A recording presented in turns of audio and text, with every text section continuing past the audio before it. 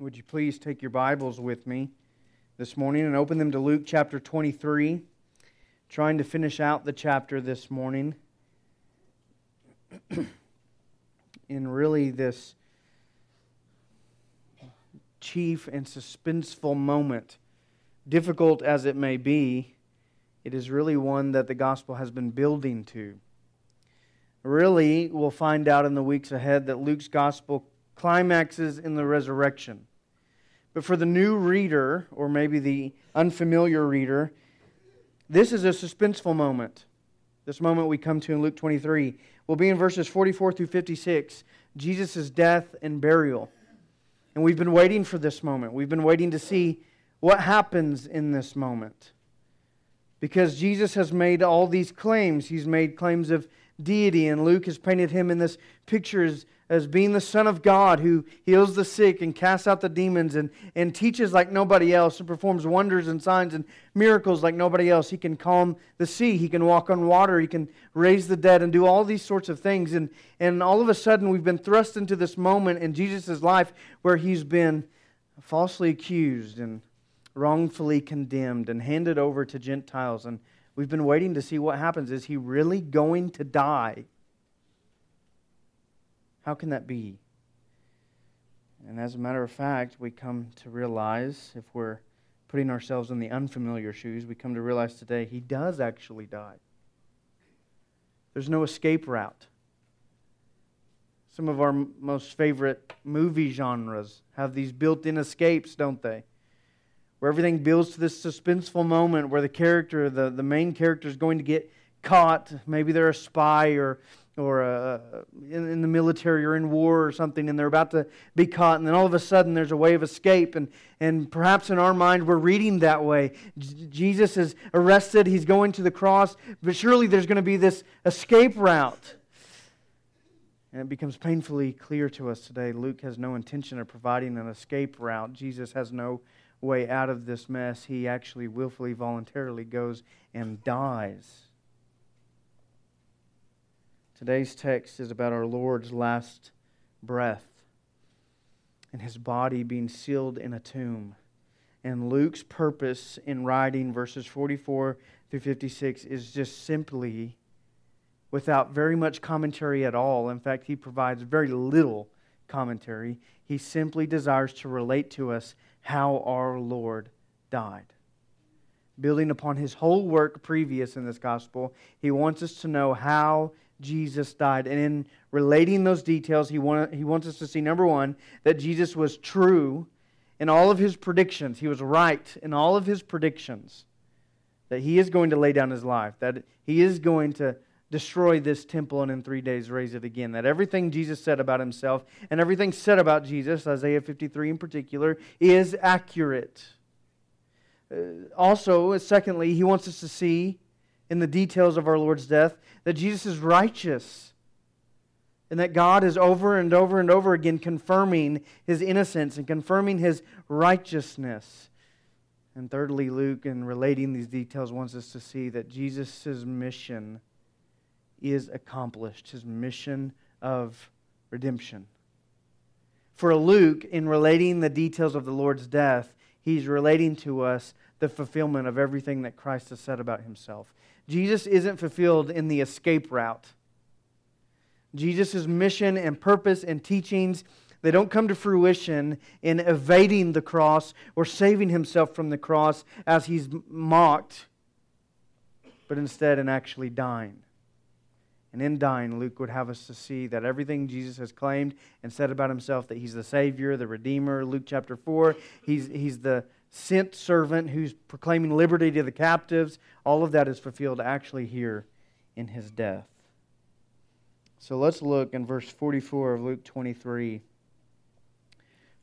We'll read this historical account and its details and then come back and begin to walk through it. Verse 44. Luke writes and he says, "It was now about the 6th hour, and there was darkness over the whole land until the 9th hour, while the sun's light failed. And the curtain of the temple was torn in two. Then Jesus, calling out with a loud voice, said, 'Father, Into your hands I commit my spirit." And having said this, he breathed his last. Now when the centurion saw what had taken place, he praised God, saying, "Certainly this man was innocent." And all the crowds that had assembled for this spectacle, when they saw what had taken place, returned home, beating their breasts. And all his acquaintances and the women who had followed him from Galilee stood at a distance watching these things. Now there was a man named Joseph from the Jewish town of Arimathea. He was a member of the council, a good and righteous man, who had not consented to their decision and action, and he was looking for the kingdom of God. This man, he went to Pilate and asked for the body of Jesus. And then he took it down, and he wrapped it in a linen shroud, and he laid him in a tomb cut in stone, where no one had ever yet been laid. It was the day of preparation, and the Sabbath was beginning. The women who had come with him from Galilee followed, and they saw the tomb and how his body was laid. Then they returned and prepared spices and ointments. On the Sabbath they rested according to the commandment. This is a difficult text because we have multiple emotions rising up within us. At least I would assume we would. We have some emotions of distraughtness or just difficulty. This is hard to swallow, hard to reconcile, hard to wrestle with. And then at the same time, there's emotions of thankfulness and joy because we know why Christ gave up His life. Those are the details that Luke includes to convey to us that very thing. We know why Christ gave up His life. We begin in verses 44 and 45 looking at these divine confirmations, these theologically significant events taking place. By Luke's description, we are now found in verse 44 observing Jesus on the cross at about noon. That's the 6th hour, according to the way the Jews structured their time frame, their day. Your Bible translation should have several footnotes at the bottom to describe what the 6th hour and the 9th hour means. It's about noon, and that means Jesus' crucifixion and trial and all of that has promptly happened and hastily been conducted and completed. In fact, for the Lord, by this time, it's been a whirlwind of a night and a morning, hasn't it? False accusations, false witnesses, being shuffled back and forth between different judges, and finally wrongfully condemned. And all that before lunchtime. And now He's wholly and completely strung up on the cross. And as the noon hour begins to pass through, this divine supernatural event takes place. The sky goes dark, and light is removed. In verse 45, Luke describes it as the sun is failing, its light fails.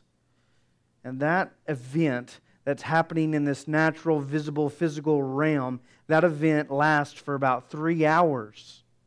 To the 9th hour, which your Bible footnote again will tell you, is around roughly 3 p.m. So for 3 hours, while Jesus is strung up on the cross, it's dark. Now, every astronomer will tell you, whether they're a believer or not, that an eclipse that lasts 3 hours is impossible. So they rule out natural things that might explain this, and that leaves us to conclude there's only one supernatural thing that can explain this moment of divine darkness at the crucifixion of Christ, and that's God. God is making the light disappear because the hour of darkness is here, as Jesus foretold. And God's judgment is being poured out. There is no occasion for light in this moment. It's this supernatural and divine confirmation and declaration from nature itself. Nature is testifying that the death of this man on the cross, in the middle cross, is not like any other crucifixion. And His death is not like any other death. There's something else happening here. Something deeper. In fact, the sun's light failing, and nature's testimony here is only a foretaste of the unseen things that are really taking place on the cross. You think it's dark right here with the sun's light failing. Imagine what's taking place as Jesus drinks in the wrath of God for sin.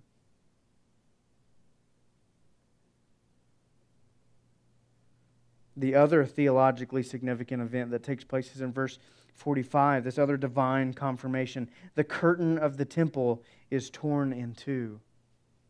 In Matthew's account and Mark's account, we're told that it's torn in two from top to bottom. That's a divine moment where God rips this curtain in the temple to signify and symbolize something very, very important. Now, none of the gospel writers actually tell us which curtain in the temple is torn. There are many within the temple complex. Two of the most significant ones are the outer curtain and the inner curtain. The outer curtain separates the common place, as we could call it, from the holy place, the place where only Jewish males could go, 13 and older. That's the holy place. Only Jewish males are allowed in that area to do the things of their faith. There's a second curtain called the inner curtain, and it's the place, the curtain that separates the holy place from the Holy of Holies. And that's the place that only the high priest can go, and he can only go there once a year during the Day of Atonement to atone for the sins of Israel. It's the place that is 30 feet by 30 feet by 30 feet, a perfect square where the glory of God is said to dwell. It's where the Ark of the Covenant would have sat. Now, none of the gospel writers tell us which curtain they have in mind when they report that the curtain is torn. Most New Testament scholars lean towards the inner curtain being torn because it bears the most significance, at least in their mind. Because if the inner curtain is torn, that means we now have access to God. Beautiful picture, isn't it? And make no mistake, that is very much taking place. Christ dying on the cross is making access to God for us. But I think Luke might intend the outer curtain when he talks about the curtain of the temple being torn. I think he means that by the words that he uses. The outer curtain was the more visible curtain, and it represented the temple at large, or the temple proper. In fact, if it would have been torn while Christ was on the cross, everybody could have seen it. It didn't matter if you were male or female, Jew or Gentile. And if it represents the temple proper, the temple at large, essentially what God is saying to us is that this temple and its sacrificial system is now no longer needed. Which means that Christ hasn't just secured for us access to God, but relationship with God by making us all righteous. If you will, flip over to Hebrews chapter 10. Because the author of Hebrews makes this very point. Hebrews chapter 10, verse 1, a rather lengthy section of Scripture, but good for our reading this morning. Let's read from verse 1. The writer says, "For since the law has but a shadow of the good things to come, instead of the true form of these realities, it can never, by the same sacrifices that are continually offered every year, it can never make perfect those who draw near. Otherwise, would they not have ceased to be offered, these sacrifices? Would they not have ceased to be offered, since the worshippers, having once been cleansed, would no longer have any consciousness of sins? But in these sacrifices, there is a reminder of sins every year. For it is impossible for the blood of bulls and goats to take away sins. Consequently, when Christ came into the world, He said," quoting Psalm 40, verses 6 through 8, "Sacrifices and offerings you have not desired, but a body you have prepared for me. In burnt offerings and sin offerings you have taken no pleasure. Then I said, Behold, I have come to do your will, O God, as it is written of me in the scroll of the book." When he said above, quote, "You have neither desired nor taken pleasure in sacrifices and offerings and burnt offerings and sin offerings," these are offered according to the law. Then he added, quote, "Behold, I have come to do your will." He does away with the first in order to establish the second. And by that will, we have been sanctified through the offering of the body of Jesus Christ once for all. Every priest stands daily at his service, offering repeatedly the same sacrifices which can never take away sins. But when Christ had offered for all time a single sacrifice for sins, He sat down at the right hand of God, waiting from that time until His enemy should be made a footstool for His feet. For by a single offering He has perfected for all time those who are being sanctified. The Holy Spirit also bears witness to us, for after saying, Jeremiah 31:33, this is the covenant that I will make with them. After those days, declares the Lord, I will put my laws on their hearts and write them on their minds. Then He adds, verse 34, I will remember their sins and their lawless deeds no more. Where there is forgiveness of these, there is no longer any offering for sin. That's a commentary on what is happening here in Luke 23 with Christ on the cross. Christ's sacrificial death, substitutionary atonement on our behalf, means the temple and its sacrificial system is no longer needed.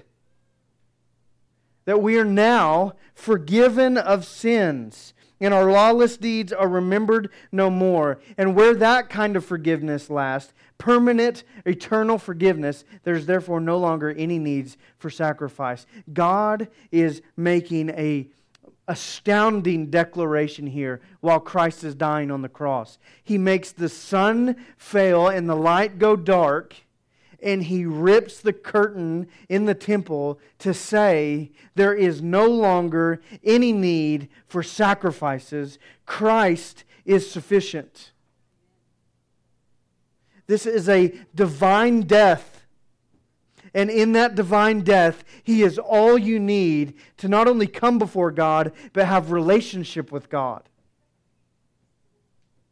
You don't need the blood of bulls and goats, which can't do anything for you. You need Jesus, which can make you righteous now to enter into any part of the temple, to meet with God in any place at any time.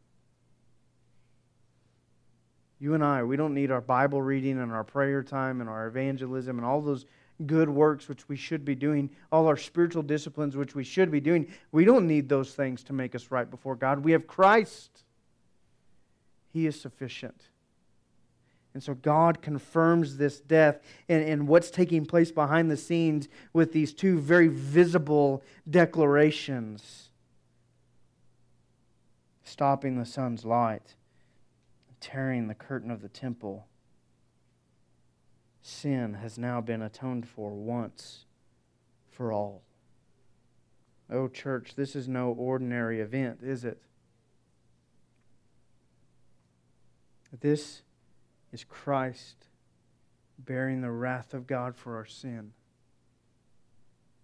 And Luke would not have us read it. God would not have us read about it as any ordinary event.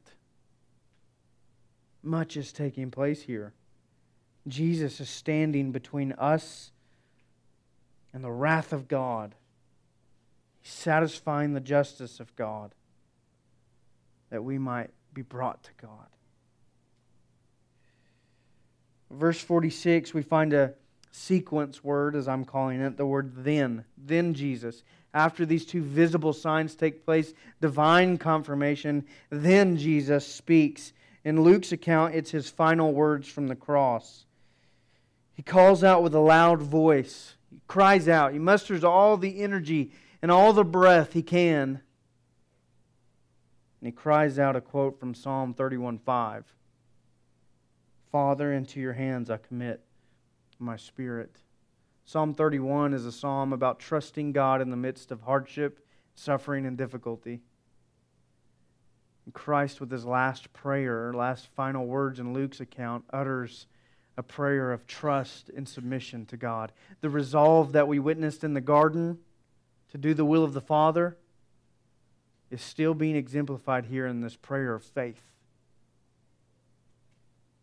As death draws near and approaches and crawls up the spine of Christ, he's found trusting in God, at peace with the will of the Father.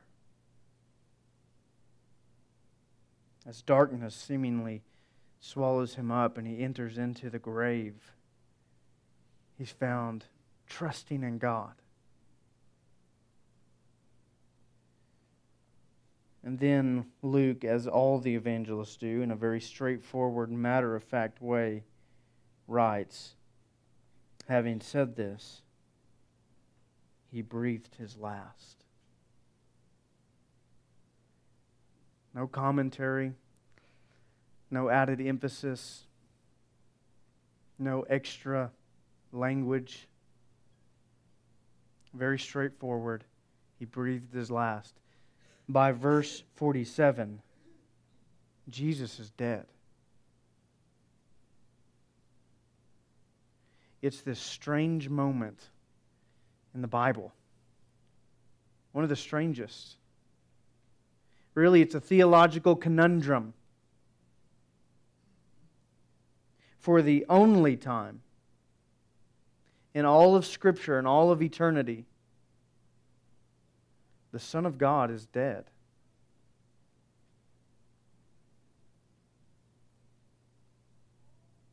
His cry that he quotes from Psalm 31 is very important.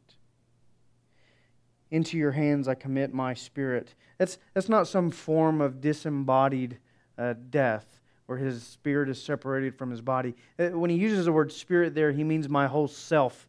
Into your hands I commit my whole being, my whole self. But he uses this word pneuma. It's the word for spirit.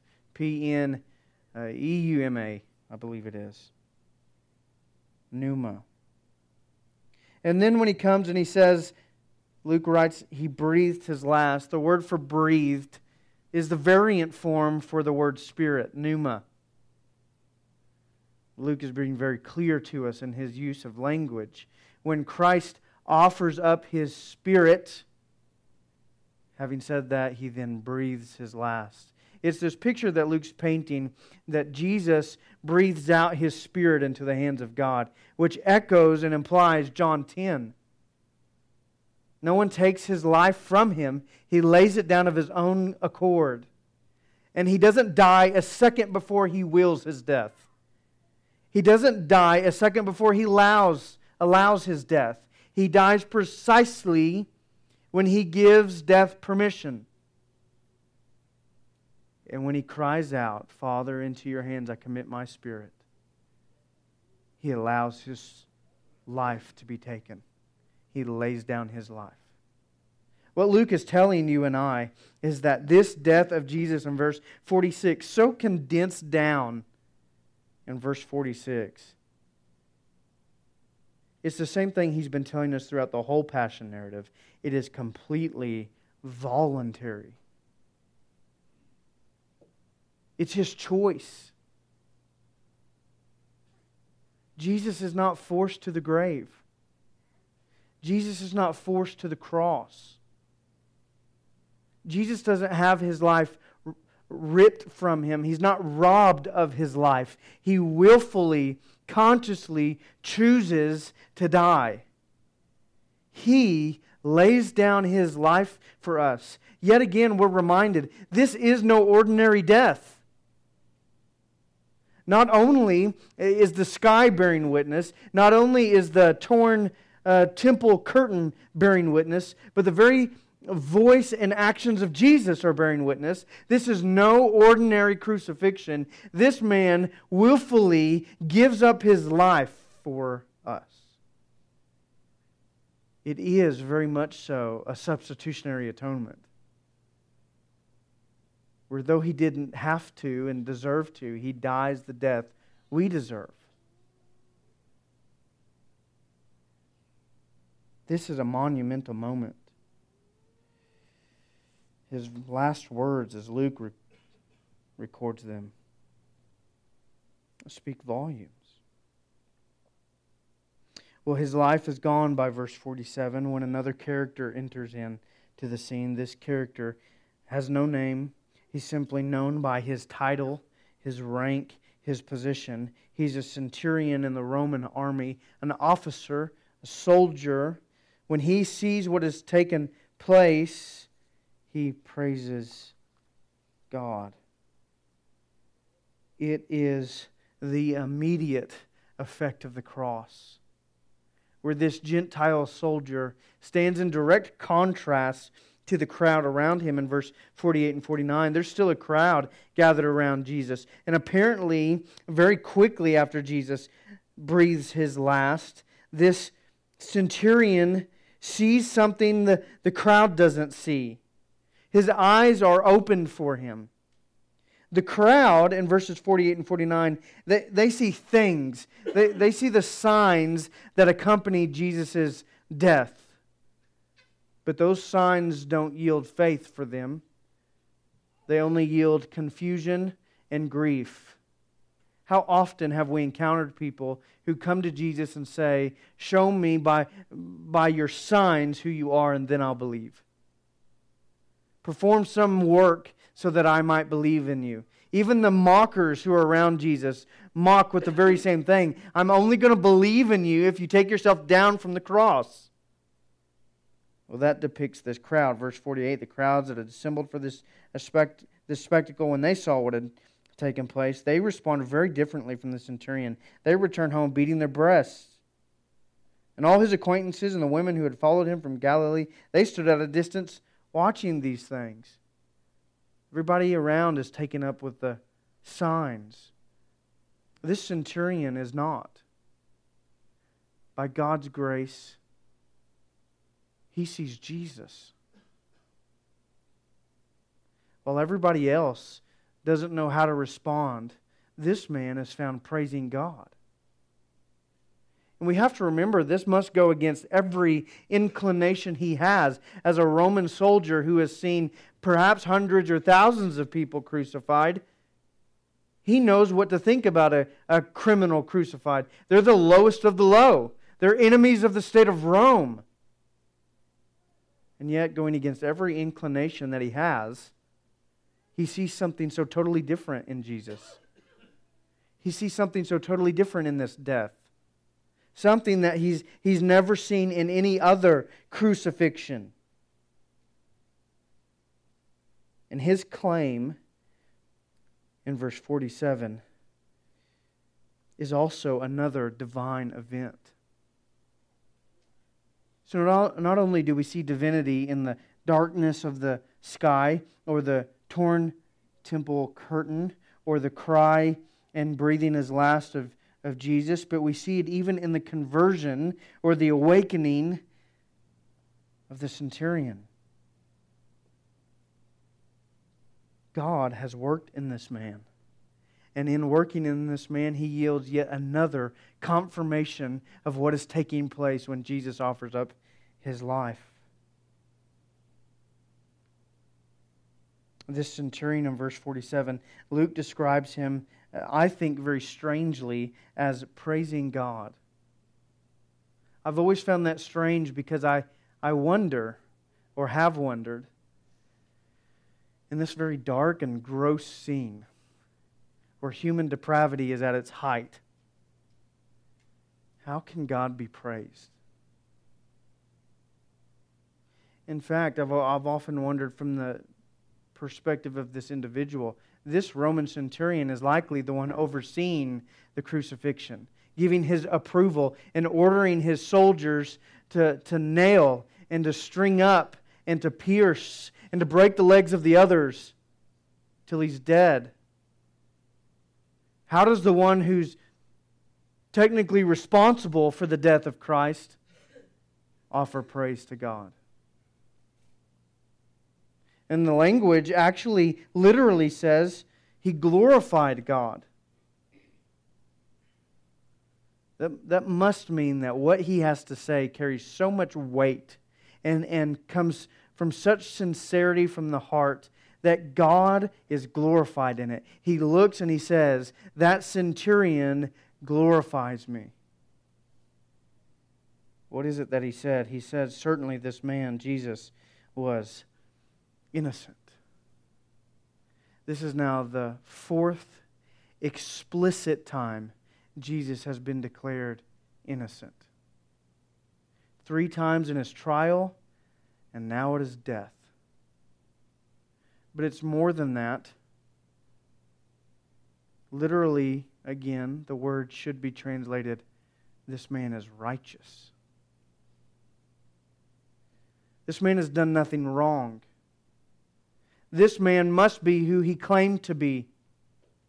The meaning is he's righteous as in he does belong to God. He did come from God. He is the Son of God. This centurion likely knows very little about Jesus and even less about the teachings of Jesus. But he knows enough about the claims of Jesus to exemplify at least a form of saving faith at this moment. I believe the man's converted, and I believe that's why God is glorified. He sees with simple faith that this is no ordinary death. Jesus is in charge of His own death, and God is accomplishing something through him.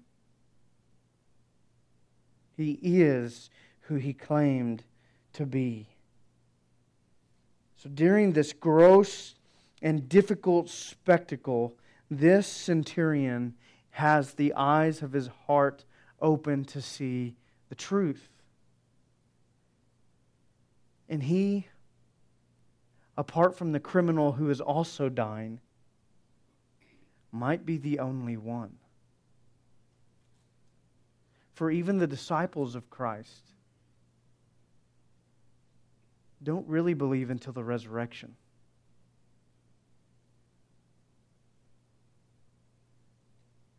Like I said before, everybody around him is filled with bitterness and hate and vileness towards Christ, and they mock Him. We'll only believe in you if you come down from the cross and save yourself.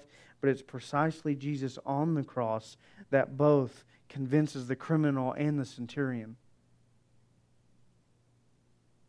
And he glorifies God by recognizing that Jesus doesn't deserve to be there, but dies for a whole nother reason. James Edwards said this is a short little quote. He said, God is glorified when people recognize His presence and activity in the person and work of Jesus. I'll read that again. God is glorified when people recognize His presence and activity in the person and work of Jesus. That's exactly what the centurion is doing. He's recognizing this is God. And as such, God is glorified. Oh, I've prayed that we would be like the centurion. That we would look and read about the death of Jesus and not just see a familiar tale, not just get bogged down in details, but that we too would glorify God. That we too would have the eyes of our hearts opened. That we too would see the significance of Jesus laying down His life, of God confirming that this is a sufficient, satisfactory death. That there is no other need for atonement. Christ has atoned for sin once for all. No preacher is perfect, and I know I am far below the standard. But I'm not sure I deserve the blame if we don't respond like the centurion. I think if we can read the account of Christ crucified and not glorify God, and not be driven to greater faith and devotion by what is happening here, I'm not sure the fault lies with me so much as it lies with our own hearts. Let us not be callous to Jesus breathing His last.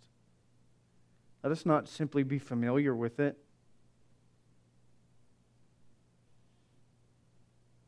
Let us be moved to adoration that our Savior would so willfully offer His life for us. That our God would so delightfully offer His Son for us.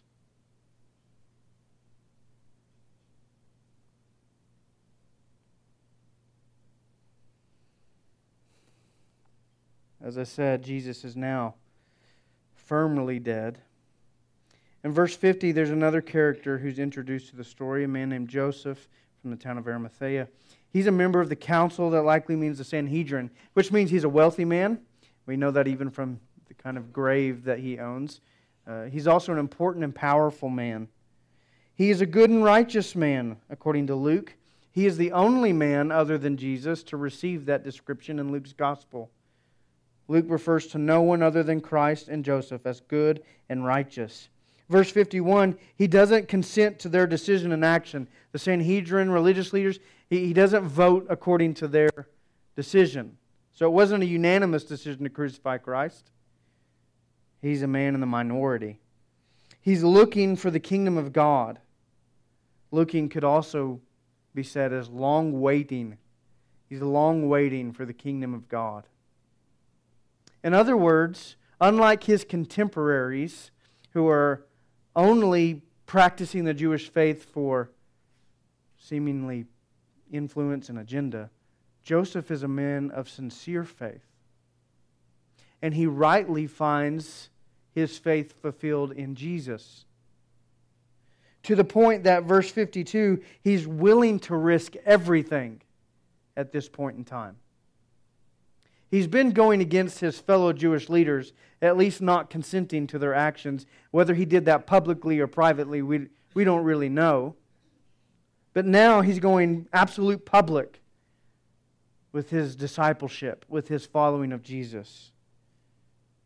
Often, Rome would leave the crucified victims hanging so that critters and birds and animals might come and eat on them and degrade them. And they would leave them hanging until most of their flesh had fallen off.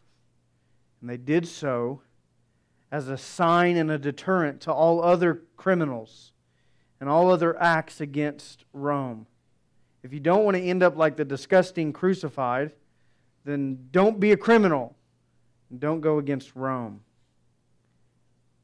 But Joseph has the boldness to go and ask Pilate for the body of Jesus. I'd like to take him down and spare him of that degradation.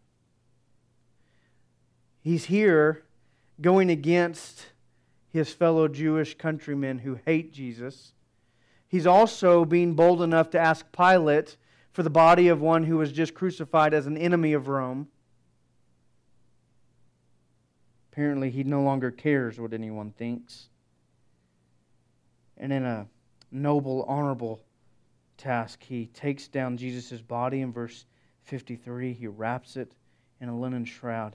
He lays him in a tomb cut in stone where no one had ever yet been laid. That's the same phrase that's used of the colt of the donkey that Jesus rides into Jerusalem on in the triumphal entry, one in which no one had ever yet sat. Now he's in a tomb in which no one had ever yet been laid. Both of them, the donkey and the tomb, are set apart for special purposes. Don't hold in your mind here the imagery of classical paintings of this scene. There are ample paintings of Christ being lowered from the cross, all of which are very clean and neat and orderly.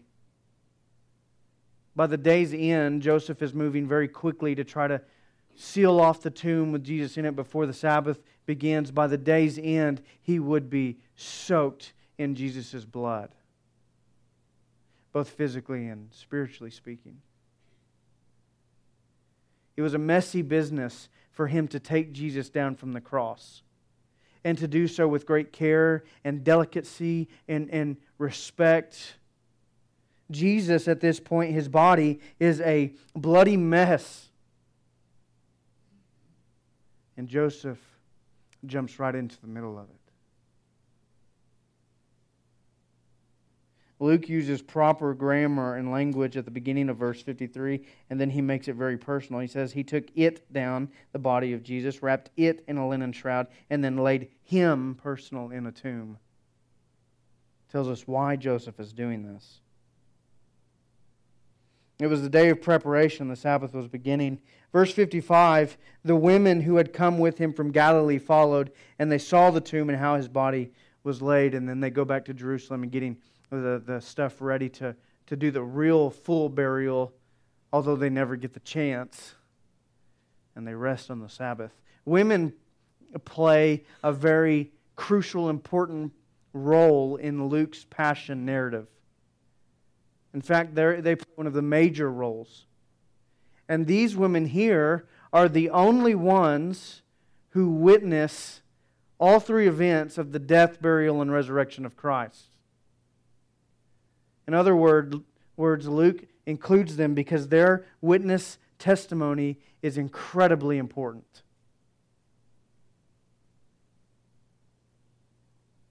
They saw the tomb and how His body was laid. It means they intently looked, they studied how Jesus was buried. Which removes every thought of mistaken identity or mistaken location or a staged event. And they witness, Jesus actually is dead. He hasn't been swapped out. He's not passed out. It's not going to be a resuscitation that they witness. It's a resurrection that they witness. They are credible witnesses, and their testimony is credible. And Luke would have us erase all doubt from their testimony. They have studied and intently looked at how Jesus died and was buried, so that when they see Him resurrect, there will be no mistake. Jesus has literally died and literally given up His life for us. And all the details that Luke includes right here in verses 44 through 56 bear this grand witness to us that His death actually occurred and was divinely orchestrated and confirmed. And we ought to come to the end of it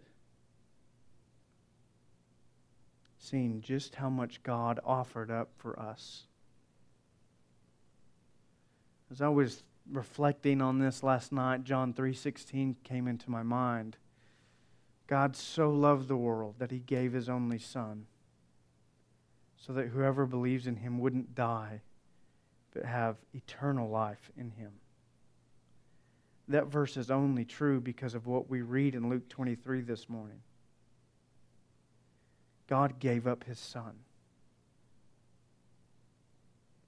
He literally died.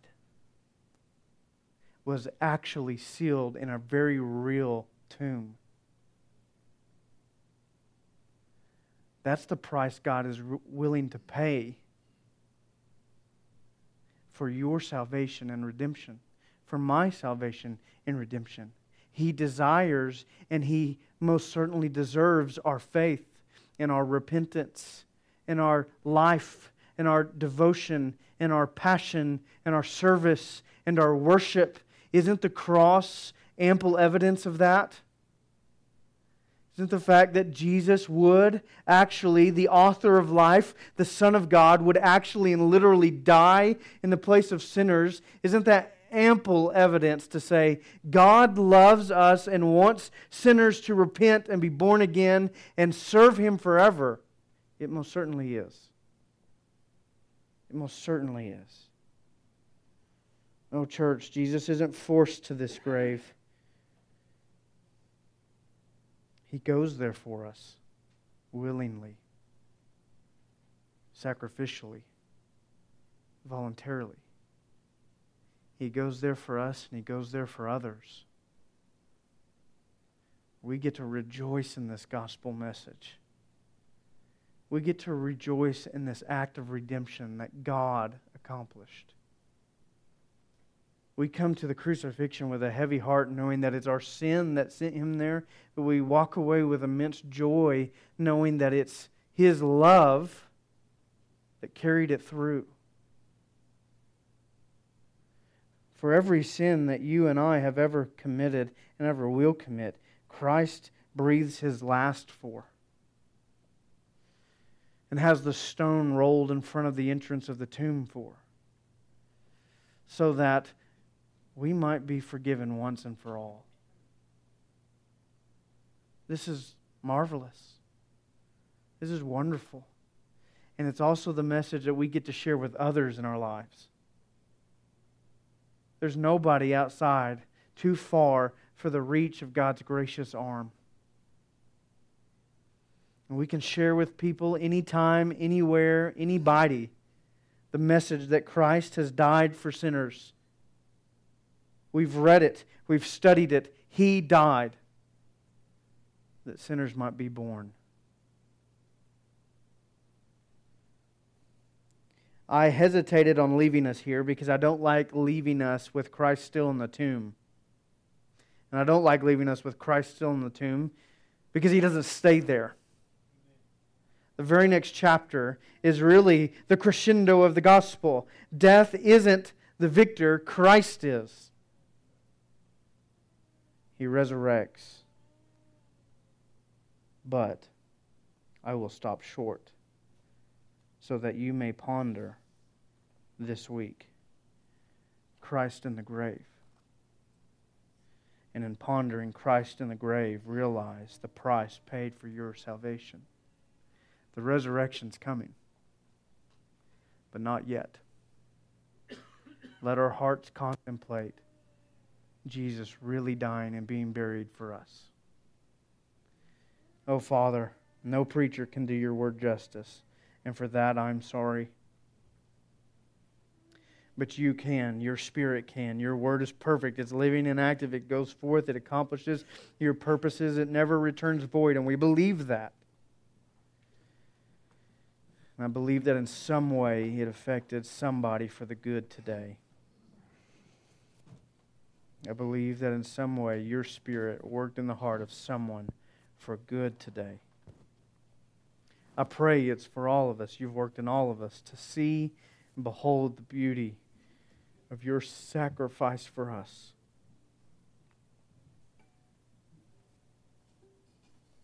So many want to write off your death as something else. It's important for us to know you literally died, literally laid down your life. Because in your death we find life. In your death we're born. Jesus, thank you for breathing your last. Thank you for bearing our sin. Thank you for being buried. I pray this would stir up our devotion to you, Father. Lord, our worship of you, our evangelism, our faith, it would even convert the lost. All for your glory and for our good. In Jesus' name I pray. Amen.